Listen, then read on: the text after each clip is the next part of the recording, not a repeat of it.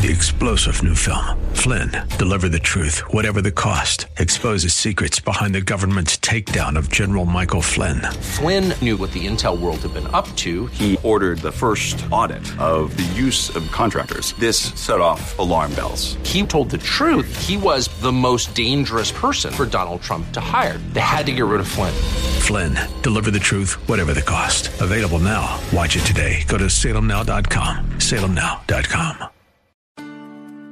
I want to be covered up with that belt of truth. Help me to walk in truth. I want that breastplate of righteousness. And God, I know this. There's no righteousness in me, so clothe me in the righteousness of Jesus. And by the way, God, my mind is a battlefield, so help me capture every thought. Help me to remember your word so that I can make a difference as I walk through this life.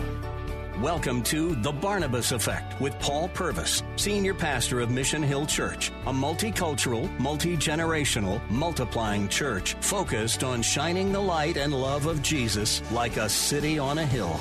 You're invited to visit any of the 3 locations in Temple Terrace and Tampa. For information and locations, visit missionhill.org. That's missionhill.org. Now, with today's message, here's Pastor Paul Purvis. I think sometimes we're drinking from the wrong bottle. I've got a little habit. And in fact, when you see me on Sundays, you'll usually see me with one of these mugs, and you may think it's coffee, but it's actually tea. It's called Throat Coat. I talk maybe too much, and so I just want to protect my throat. I drink a lot of that tea, and then just before I walk up to preach, it's just a habit. It's not mystical or magical, but I'll guzzle a bottle of water. And so just before I came up to preach, I opened the bottle of water backstage in the dark, and I began to guzzle, and I looked down and saw it was Mandarin orange water, which if I were expecting it, I probably would have liked, but I was not expecting it, and I almost, like Jesus said he wanted to do with one of the churches in the Revelation, I almost spewed it out of my mouth, and it was just a mess, and it hit me. Sometimes that's what we do, even in church, right? We're well-intended, and so we go through the motions. We'll come to church. We'll even follow the list of do's and don'ts. We'll check off the list. We may open the Bible some and read. But I've come to realize in my secluded life, it's kind of been a secluded life. I've been around church people like us all my life. I've realized I think there's a lot of people drinking from the wrong bottle. We're not experiencing the power of God that I see evidenced in the Word of God. And there's got to be a reason. It can't be that we're all just not good enough for something. Maybe we're doing the wrong things. Maybe we're trying to find our power in the wrong places. And that's what we're going to talk about today. How do you hear from heaven? How do you make sure God shows up in your life, your little corner of the world, right where you are, in a way that changes things? The year was 1857. 6 men had been led by another man, Jeremiah Lanphier, to begin to gather together for one purpose: prayer. 6 men in New York City. Wouldn't it be like most every other small prayer gathering? They may walk away encouraged, but nothing takes place. Not so fast. Not this time, because it was just a few weeks later that those 6 men had turned into 50,000 people gathering every day at noon in New York City, the world city, for the purpose of prayer. And what started with 6 men in the heart of one man led to what we now call the prayer revival.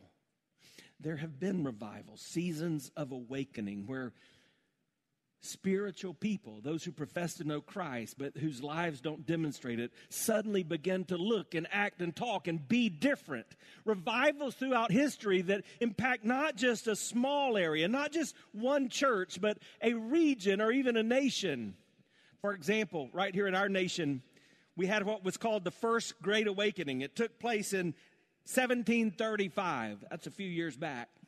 But when that Great Awakening took place early in our country, 15% of the population began a relationship with Christ. After that, we had what was called the Second Great Awakening. It took place in the 1800s. 1800 to about 1825, 25 years of a move of God where society was impacted. History records that bars began to shut down, businesses began to look at things differently, churches were filled, lives were changed.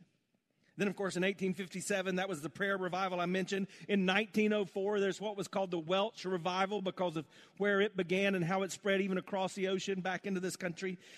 And then in 1969 to about 1971, right here, actually on our opposite coast, California, the land of the fruits, the nuts, and the flakes, right? That's where the Jesus movement started. And we began to see hippies, people that were involved in drug use and really experimenting and involved in the sexual freedom that time period represented, were radically saved. And so now some of the most well-known Christian leaders across the world point back to those couple of years where their life was changed through an awakening. But in each one of these, if you track it back, you find that they have something in common. They all began not because a church said, let's have a big meeting, let's have a big event, let's build a building. No, they all began with a group of people who were committed to prayer. You want to change your world? You become a person of prayer. Jonathan Edwards once said that prayer doesn't merely lead to revival, but that prayer is revival. You want there to be spiritual change in your life? You feel like you're distant from God. Maybe you don't hear from heaven. You become a person of prayer and see if that doesn't make a difference. In 1746, Edwards, who was a Puritan preacher, he wrote a book about prayer and revival. And the title of that book says it all, really. You English teachers, you're going to love this short, this quippy, this easy-to-remember title of his little book that he wrote. Here it is. A humble attempt to promote explicit agreement and visible union among God's people in extraordinary prayer for the revival of religion and the advancement of Christ's kingdom on earth pursuant to scriptural promises and prophecies concerning the last time. You got it? You don't see that on the New York Times bestseller list, do you? And yet, what was he saying? He was describing that sentiment that he mentioned earlier, that prayer is revival in your life. He has several thoughts in there. First of all, humility. And we shouldn't be surprised because God's word tells us that when we humble ourselves, he'll lift us up.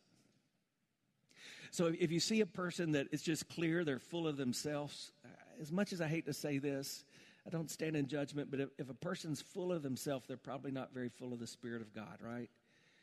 Because we have to humble ourselves. Sometimes God does that for us. I've experienced that in my life. And I think I can understand why someone would once say, it's doubtful that God can greatly use a man until he's broken him deeply. Humility, that's important. But beyond humility, he also talks about other things in this little definition. He talks about unity, that when you come together united in prayer. Look at that definition, that title again. You're united in prayer. Unity in the church. Hey guys, help me out. Let's put that on the screen again. I want you to understand something because this is very important. The reality is, if you want to hear from heaven, if you want to seek the face of God, then we come together united. I'm 52. I've been in church all my life. I've never seen a more divisive year in the body of Christ than this year we've just come from. There were all kind of reasons for us to separate and divide. Let me just list a few. Race, politics, mask or no mask, opinion. Where do you think that division ultimately comes from? This is what the Bible says. You and I have an enemy, and he is roaming to and fro, and he is seeking to devour us. And he devours us by dividing us. So we want to be unified. I'm so thankful in this difficult season, by the way, as I look out at one of our greatest crowds in a long time. I'm so thankful that our church has been unified. There's a sweet, sweet spirit in this place. Would you just praise the Lord for that? It's not like this everywhere. But we are humble, there's humility, there's unity, and then there's prayer. Prayer becomes a focus. It becomes a main thing. And that brings revival. That brings awakening. If you look at history, you don't have that without intentional prayer. And then what does that do? It grows God's kingdom. And remember, Scripture teaches that God's kingdom is not about politics or who's in office. It's not about that kind of power. God's kingdom is about the rule and reign of a mighty God in every individual life. And so when people humble themselves and they come together in prayer, that awakens the spiritual sleeping giant that is in so many of you. And guess what? God's kingdom grows because now your neighbors, your family members, your coworkers, their friends, they don't look at you and me and say, hypocrites.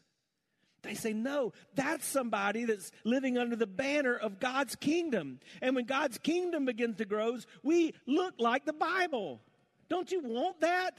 Aren't you tired of people? I'm speaking mainly to those of you who hang out in places like this a lot. Aren't you tired of our friends and our family members not coming here, not being a part of what's so important to us because they say, y'all don't look like the Bible? This is a recipe. Do you get it? When we humble ourselves and we unify and we come together in prayer, that brings revival and God's kingdom grows and we begin to look like the Bible, and that prepares us for his promised return, for the coming of Jesus Christ. And that's what we should live for. Hi, I'm Paul Purvis, the lead pastor of Mission Hill Church right here in Tampa Bay. Thanks for taking the time to listen to today's The Barnabas Effect. It's a ministry intended to encourage, equip, and empower you. You may not know this, but this ministry is made possible because of the generosity of listeners like you. We are able to be on the air because listeners like you are gracious and give to this ministry. Would you consider making a gift today? It would be our honor to send you a gift, a resource, as a result of your gift of any size. And you can make that gift by going to missionhill.org and clicking on the banner that says The Barnabas Effect. That will direct you to a simple way that you can give right there online. Thanks again for listening to The Barnabas Effect today. And now, we continue with our message. And I grew up and we would have a revival meeting twice a year because we want to see change. And we've just come through a season where, not at our church, but you go to a lot of churches and all you hear is politics because we think that's what's going to bring change. And it's like we want the fruit of revival, but we never dig down deep for the root of revival. I told you last week, everybody wants to change the world, but most people don't want to take out the trash. We're not willing to do the work to get to where we need to be, so we find ourselves in a crisis, and that's when we cry out to God in prayer, and instead of developing a discipline that literally has a chance to change our life and change the world, and that's what brings us back to the Bible, the book of Acts chapter 1, where we're going to be today. But before we read that, I want to pray. And this is as practical of a message as you will ever hear, because we're talking about how to pray. It's a how-to message. And Jesus taught us how to pray. We call that what? The Lord's Prayer or the model prayer. So when I end this time of prayer, I'm going to invite you to do something a little different. I'm going to pray out loud that model prayer, and I'm going to invite you to pray with me if you know it. Don't be embarrassed if you don't. Not everybody does. If you grew up in the deep South where everybody pretended to be a Christian like I did, we said it before every Little League baseball game. Can you believe that? We would put our hands together, we'd pray the Lord's Prayer, and then at the end of it, when we said amen, everybody go, woohoo, go get them. We're not doing that today in that same way, so to speak. But if you know that prayer, you pray it with me when I get to that point. So, Father, in the name of Jesus, wow, what a great time it has been just to be here in your presence. and to worship you. You're the reason we're here, God. Let me just say that very clear. In my life, you're the reason I'm here. I don't want anything I have to offer. I want everything you've got to give. So, God, would you teach us what we don't know, including me? Would you give us what we don't have, including me? God, would you make us men and women, even boys and girls, that we've never even dreamt of being yet, because we don't have all of you. So, just pepper my words with your seasoning. God, would you let my thoughts even be the thoughts of you and change lives? Lord, because we know that changed lives change the world. And we want all of that as your glory, Lord. So we need you to teach us, just as you taught your disciples to pray when you said, Our Father, who art in heaven, hallowed be thy name. Thy kingdom come, thy will be done on earth as it is in heaven. Give us this day our daily bread, and forgive us our trespasses, as we forgive those who trespass against us. Lead us not into temptation, but deliver us from evil. For thine is the kingdom and the power and the glory forever. And all God's people gathered said, Amen. So Dr. Luke wrote the book of Acts. He begins the book of Acts by saying this: I'm writing this just as I did my previous work. His previous work was called Luke, the Gospel of Luke. He said, I'm writing this to tell you everything that Jesus began to do. How many of you know that God's still at work in our lives, right? So he said, I'm writing this to let you know what Jesus began to do. Here's what the Bible said. If God began a work in you, he will what? He'll be faithful to complete it. So you're here. If you know without any doubt, if you died, you were going to heaven, you have a relationship with Christ, whether you've strayed away, whether you've walked away, if you listen to the voice of God, you've got the promise of God that he who began a good work in you will be faithful to complete it. Isn't that good news? Don't you celebrate that today? Well, Dr. Luke said, hey, I'm going to tell you what Jesus began to do, but then he immediately moves into the departure of Jesus from the physical earth. The Bible tells us that after Jesus was resurrected, for the next 40 days, he appeared to more than 500 people. But in this moment in the book of Acts, he was there with about 120 of his closest followers, the disciples, his family, and some other people that had followed after him. And he looks at them just before he ascends into heaven.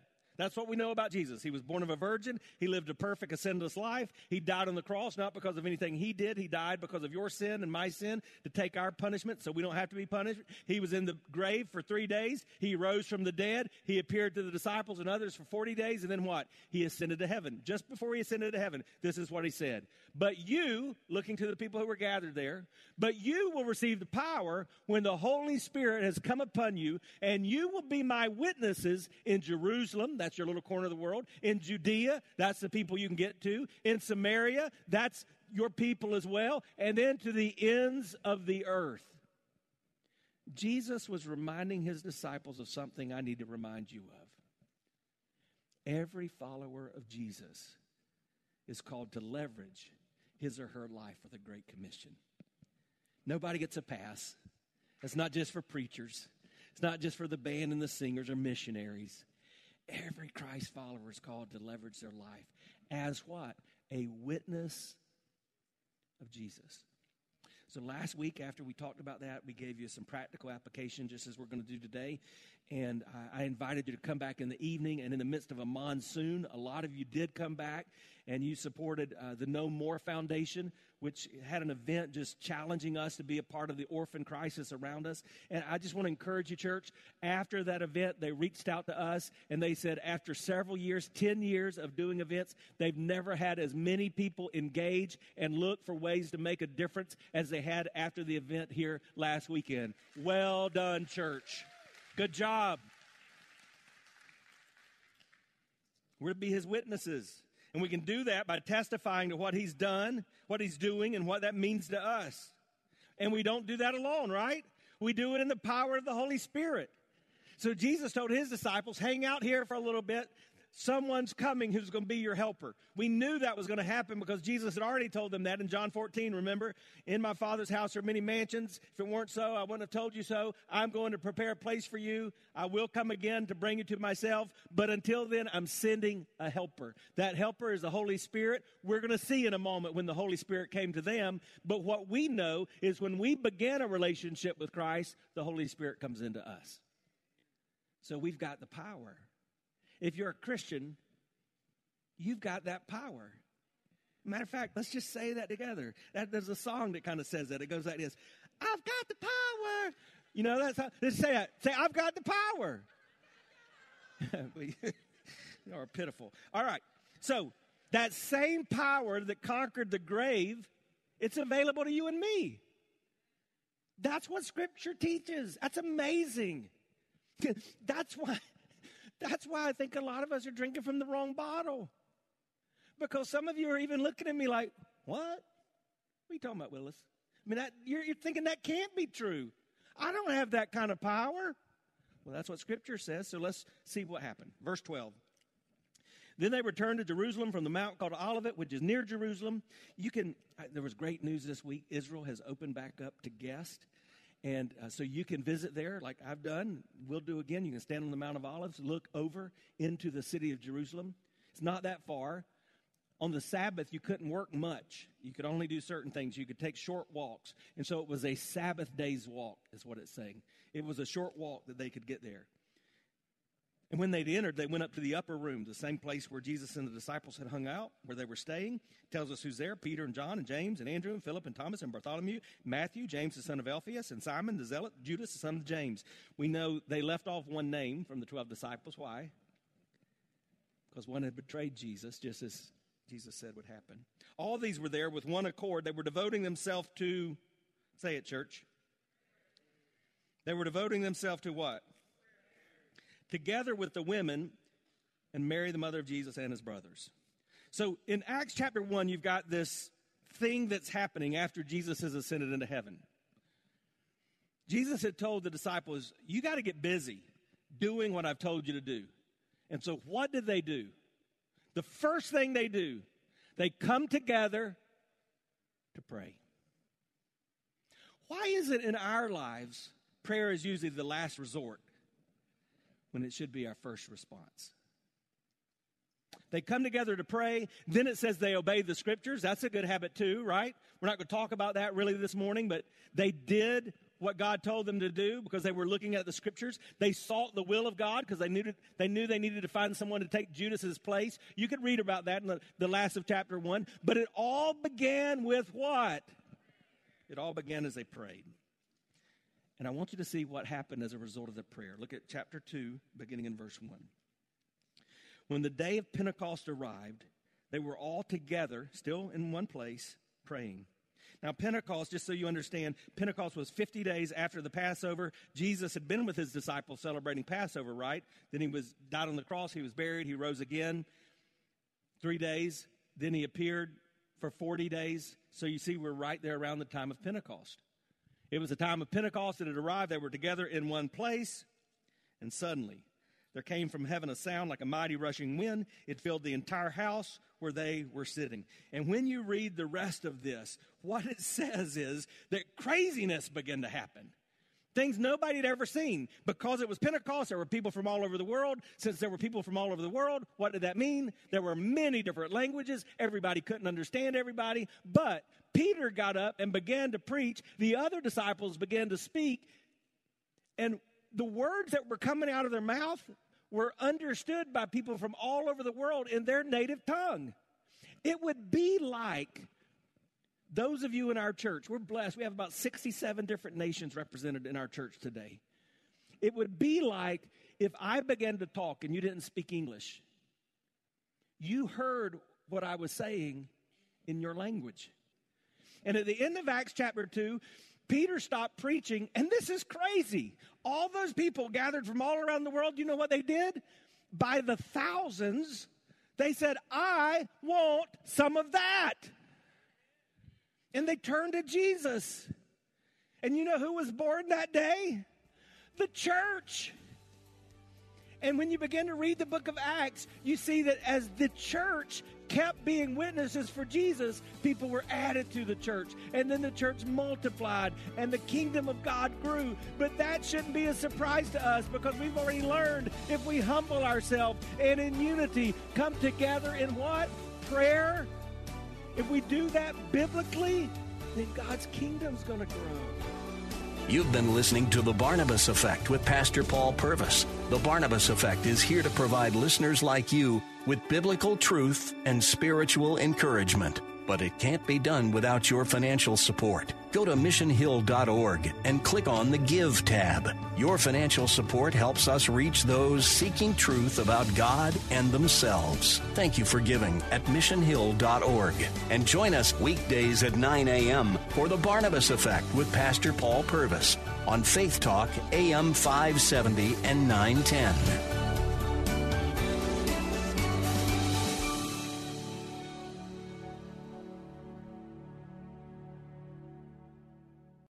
Three-star General Michael J. Flynn, head of the Pentagon Intelligence Agency, knew all the government's dirty secrets. He was one of the most respected generals in the military. Flynn knew what the intel world had been up to. He understood its funding. He ordered the first audit of the use of contractors. This set off alarm bells. The explosive new documentary, Flynn, Deliver the Truth, Whatever the Cost, uncovers the facts behind this scandal. Flynn told the truth. He was the most dangerous person for Donald Trump to hire. I find out the worst enemy that I'm going to face in my life is right here in America. They took my assessment and they wanted me to change it. And I was like, I'm not changing it. They had to get rid of Flynn. With in-depth interviews, archival footage, and never-before-seen personal records of the man behind the headlines. I just felt like I was drowning. Flynn, Deliver the Truth, Whatever the Cost. Available now. Watch it today. Go to salemnow.com. salemnow.com.